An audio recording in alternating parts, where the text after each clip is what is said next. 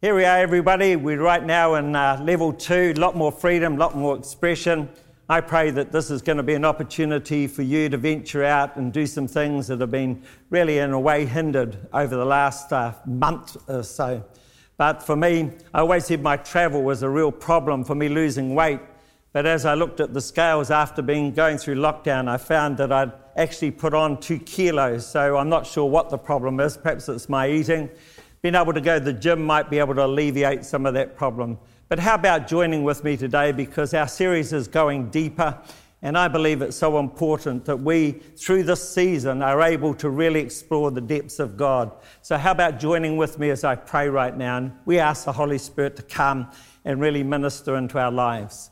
So Father, we do come and we welcome the Holy Spirit. We ask you to come and just enable us, minister to us, cause us to go deeper into the real presence of your Holy Spirit, touch something significant in Jesus' name. Amen. I found, actually, as we went through the lockdown and the initial stages, my frustration actually led me to actually do something that the Holy Spirit had been speaking to me about for a long time, and that was writing a book. And so far, I can actually come to the point and say I've written 18 chapters of that and 2 chapters to go. But really it came out of frustration. It came out of me really being forced into what God had been saying over a long time. And so we right now are at a point where God, I believe, is using these circumstances for good. And I pray that you're able to be empowered through it. You're able to receive something significant from God. What I want to talk about today is man's extremity is God's opportunity. And the title comes from a book that I read many years ago, written by an author by the name of Rees Howells. And he had a group of people who prayed through the Second World War. And they were involved in praying through strategic battles that they thought the Holy Spirit had led them to actually minister through. They identified 5 areas, and at the end of the war, basically the army came together and people with specialties, and they actually identified the same battles as being strategic to the winning of the Second World War. It's wonderful how Rees Howells was able to pray through those battles and come to a place where he saw God intervene. The story that I want to use to really highlight man's extremity as God's opportunity is to look at actually a woman in the Bible, and her name was Hannah. It's found in 1 Samuel chapter 1. I'm not going to read it through. I'll pick out some verses as we go on. But Hannah means grace and favor. And as you look at the life of Hannah, she was the son of a man by the name of Elkanah. He indulged her. He loved her. He had 2 wives. The other was Peninnah. And Peninnah was able to have children, but Hannah was not able to. She was, her womb was closed, and the Bible actually says that God closed her womb. God was not allowing her to have children. But as we go through the story, we start to see that every year they would come to the house of God, and Peninnah would provoke Hannah because she was barren. She wasn't able to have children. She provoked her. There was sort of an anger and a frustration developed in the heart of Hannah. But as she went through and went on, we also learned that Elkanah, he indulged her. He said, he actually used the phrase, he says, "Am I not better than 10 sons?" He was probably a bit of an ego man when he said that. But in a way, God had left a deficit within the heart of Hannah that only God wanted her to reach out and have filled. And so as you go through the story, she'd come to the house of God and she was in much pain. And then the priest acknowledged her and saw her. His name was Eli, and he thought that she was sort of out of order, the way she was praying. But he came and he asked her to confess really what was upon her heart. And as she confessed, she said, "I just really believe if God would give me a son, I'd dedicate this son to his work. I'd give him to what God has purpose for his life." And out of it, Eli said to her, "Go away, because God would grant the request of your heart." And so as Hannah went away, the Bible says that she went away full of faith, and ultimately she did conceive, and she conceived and gave birth to a son, which he called Samuel. And she called him Samuel because Samuel was asked of God, and that's really what it means. And as we go through life, God often allows pain. He allows situations because he's got a greater purpose. And as you go on to read the story of Samuel, he became such a transitional prophet that God used for the nation of Israel. And so some of the points that I want to really bring to you today, I believe, highlight what we go through in our life. Sometimes because God's got a greater destiny. You mightn't be like Hannah in the sense of having to give up a child and placing that child in the house of God. But God does use painful events. If I look through my life, some of the most painful areas have come in the areas that I felt God had called me to. And I believe that sometimes God allows pain. And so the first point I want to talk about is extreme pain. And today we see in this story in verses 6 and 7, where she was provoked severely to make her miserable because the Lord had closed her womb. And so year by year, when she went up to the house of the Lord, Peninnah provoked her. Therefore she wept and she did not eat.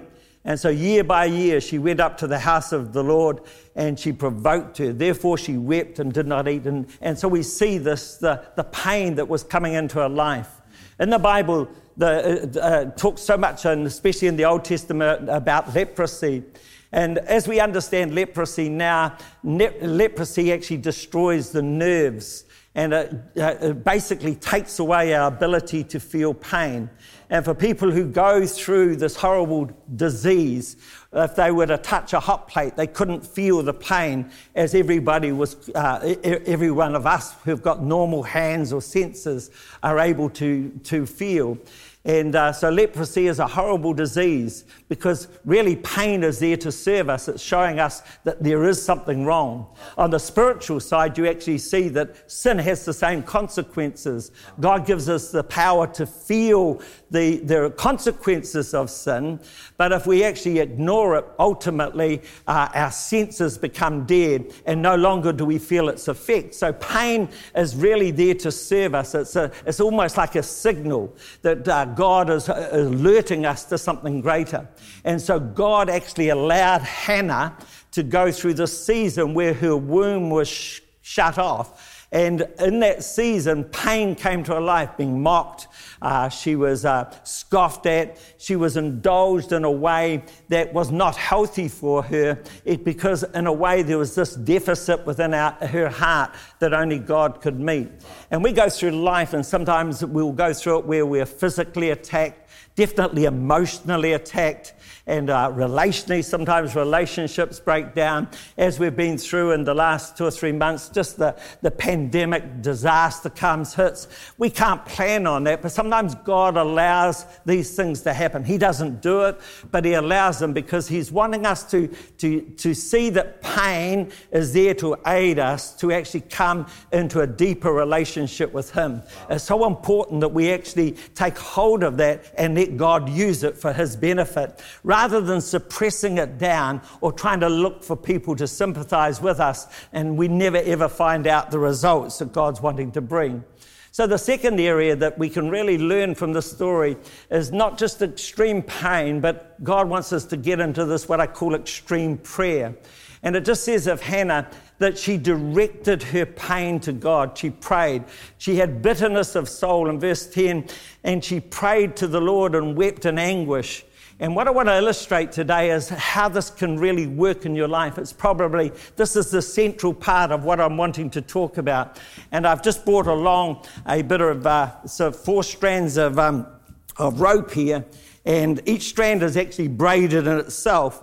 But why I brought 4 is because in Isaiah chapter 40 verse 31, it's a well-known scripture, but it's a very powerful verse when you understand it. It just talks about those who wait on the Lord shall renew their strength. They shall mount up like wings of an eagle. They shall run and not be weary. They shall walk and not faint. And when you understand the word wait really means to bind together or twist. It's a very powerful word. It's not just waiting and doing nothing. It's really waiting. It's this attitude of prayer where you're coming into the presence of God and you're making your request known to Him. You're unfolding your heart. You're unfolding your burden. You're bringing everything to God. And what I've got here is a rope with 4 strands of rope. And what I've done, because of time, I've braided some. I don't know whether my braiding's particularly good, but anyhow, you can get the idea. And this is the strong part where it's been braided together. And why I've got 4 strands is because one really is about you and me. And by ourselves, that doesn't have the strength that this has. But as we wait on God, the Bible says there's a binding, there's a twisting. And why I have 4 here is because the Father heart of God, God's love, is so important in actually healing our life and understanding our destiny and purpose. The second part is, or the third part, ourselves, the Father, is Jesus and His Word. Jesus and His Word actually really brings conviction into our life. I believe that God wants to raise up a people through this particular, what we've gone through in the last 2 months, who have conviction, they're cause-driven, they really understand what God's calling them to. And when you understand Jesus and His Word, that's really what He's doing. He's getting our life involved with Him. So the Father's love really brings security, but Jesus and His Word brings us to a point of conviction and strength. And then you've got the Holy Spirit, who's the fourth one. So when they're braided together and working, the Holy Spirit is able to come in and heal often the pain, the deficit in our heart. Blessed are those who mourn, for they shall be comforted. And really what that's saying is the Holy Spirit really wants to be involved in healing and bringing comfort into our soul. He understands our pain, and God does. He never rejects it, but He never wants us to suppress it, because if we suppress it, we will never come to the desired place that God has. So God is actually using pain to direct yours and my heart to pray. And when we pray and we get Him involved, like it says, they wait on the Lord, there comes a strength through the binding, the braiding, the binding together of something that cannot easily be broken. And the scripture says there, God renews our strength. From that point, we can mount up like wings of an eagle. We shall run and not be weary, or walk and we won't faint. And we see another illustration like this in the Bible of Nehemiah, when he asked the question and heard the state of Israel. The Bible says he was just moved. He was deeply burdened and distressed, and he prayed and fasted. But out of that prayer, that fasting, God was able to bring him to a place where His will and His ways were revealed to Nehemiah, and he was able to direct his steps toward the solution that God would want. And I believe that that's so important, that pain actually is directed in the right way. It's directed in prayer.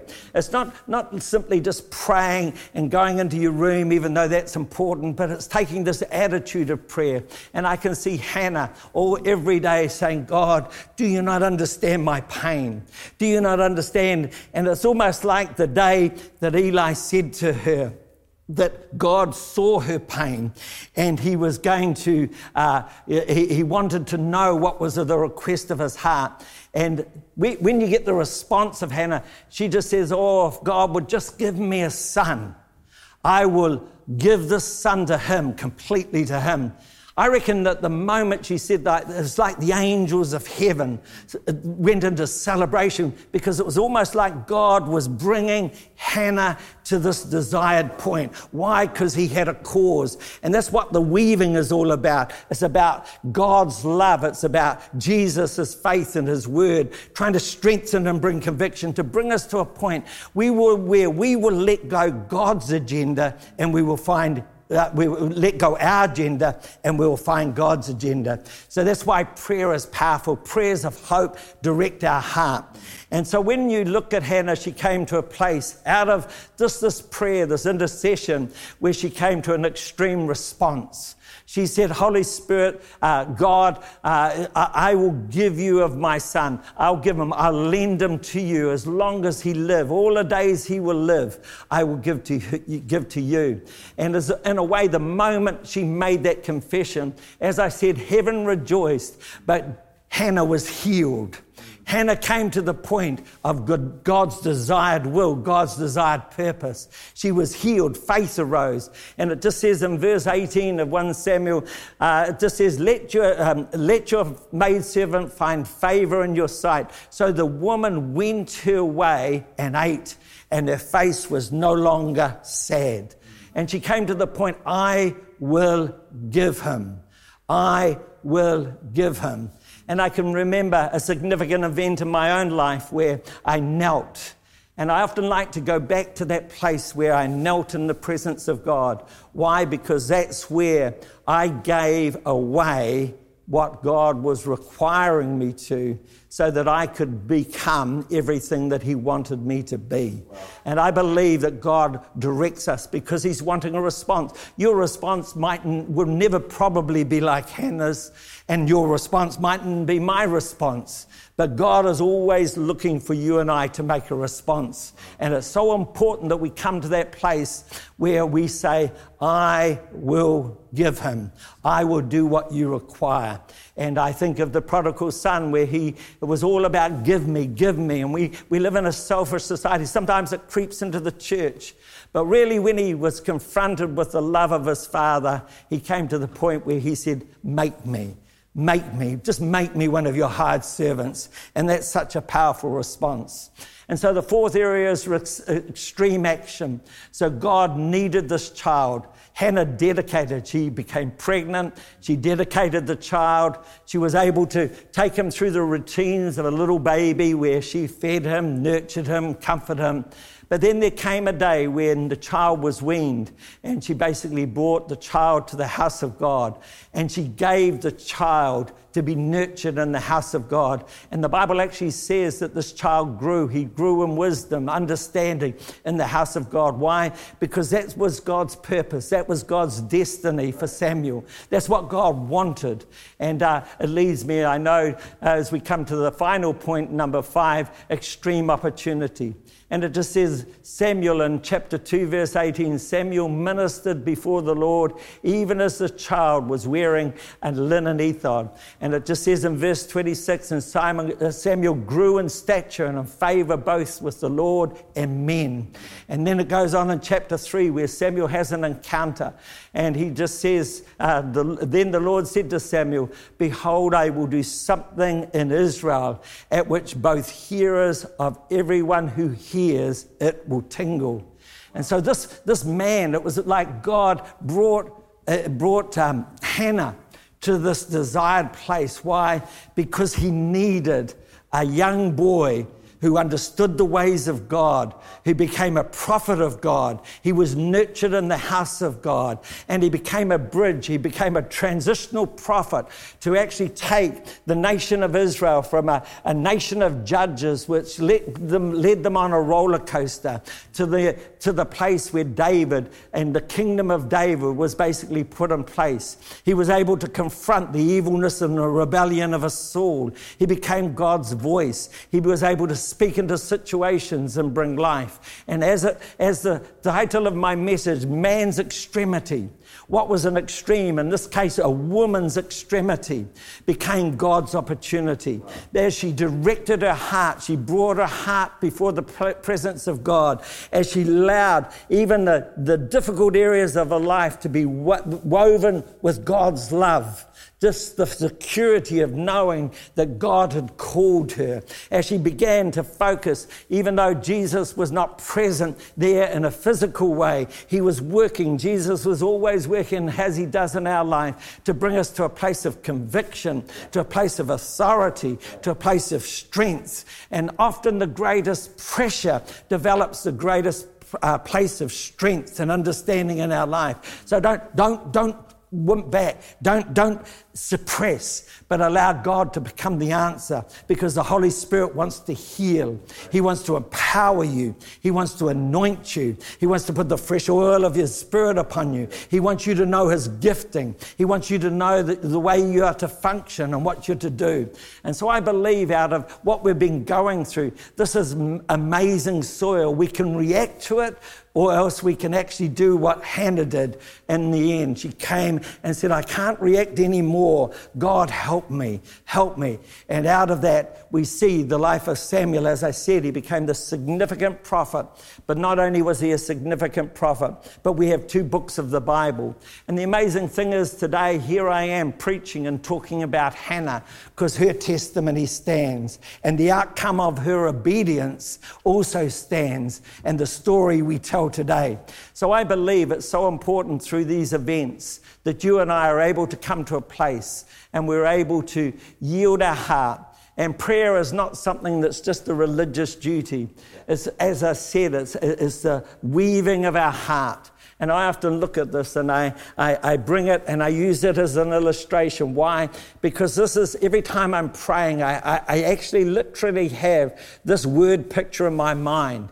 As I pray, Father, you're working in my life. Jesus, you're putting your word and your authority into my being. As I pray, Holy Spirit, you're nurturing, you're ministering to me. And out of that, God often causes his thoughts to become my thoughts. He brings me to a place where I can say, I delight to do your will, O Lord. It's not grievous anymore unto me, but I want to do what you've called me to do. And so I do pray that you just reflect and go back. And man's extremity is God's opportunity. Don't suppress pain. Don't suppress the things that you're confronted with right now, but allow pain to avert you or alert you to what God is really wanting to do. It's a signal. And often we want it to go away, but if we're able to capitalize on it, it can become the very breeding ground or the ground upon which God will raise up something more significant. If we would just bring it to prayer, and I believe right now in this time, if we would pray and we would do what Hannah did, there would be something of the waiting in the presence of God. There'd be the strengthening. God would move. And then we'd make this response. And sometimes I just think God's in heaven waiting. The Bible says his face shines upon his people. And what he's looking for, as his face shines upon, he's looking for you and I to come to that place of yieldedness and response so that we'll do what God's called us to do. For you, that might be the starting of a business. It might be releasing resources. For a young person, it might be going to university, Bible college. There's a whole lot of ways God directs our paths. He's constantly challenging us. And to get in tune with him is the greatest sense of what God has for our life. It's where God directs our paths. We begin to follow in his footsteps and we begin to understand what God is wanting to do. And I believe it's just so important that we're able to redeem this. As I said, my frustration led to doing something that God has been speaking to me about for 5 years, to write a book. And all the time I'm too busy to do that. I start, stop. But this has actually led me to a place where I've been isolated enough to say, sit down and write. Do what I've called you to do. So frustration became my servant. And I just wonder where your point of frustration, your point of pain is, your point right now where God's alerting you to pray and do what he requires you to do. So I pray today, let the Holy Spirit just come. I ask you to let something happen within your heart where Jesus Christ is lifted up. He's exalted. His name is directed to be above every name so that you and I can live for a cause that's greater than you and I. And we can lay down our selfishness and our pride and we can come before him in Jesus' name.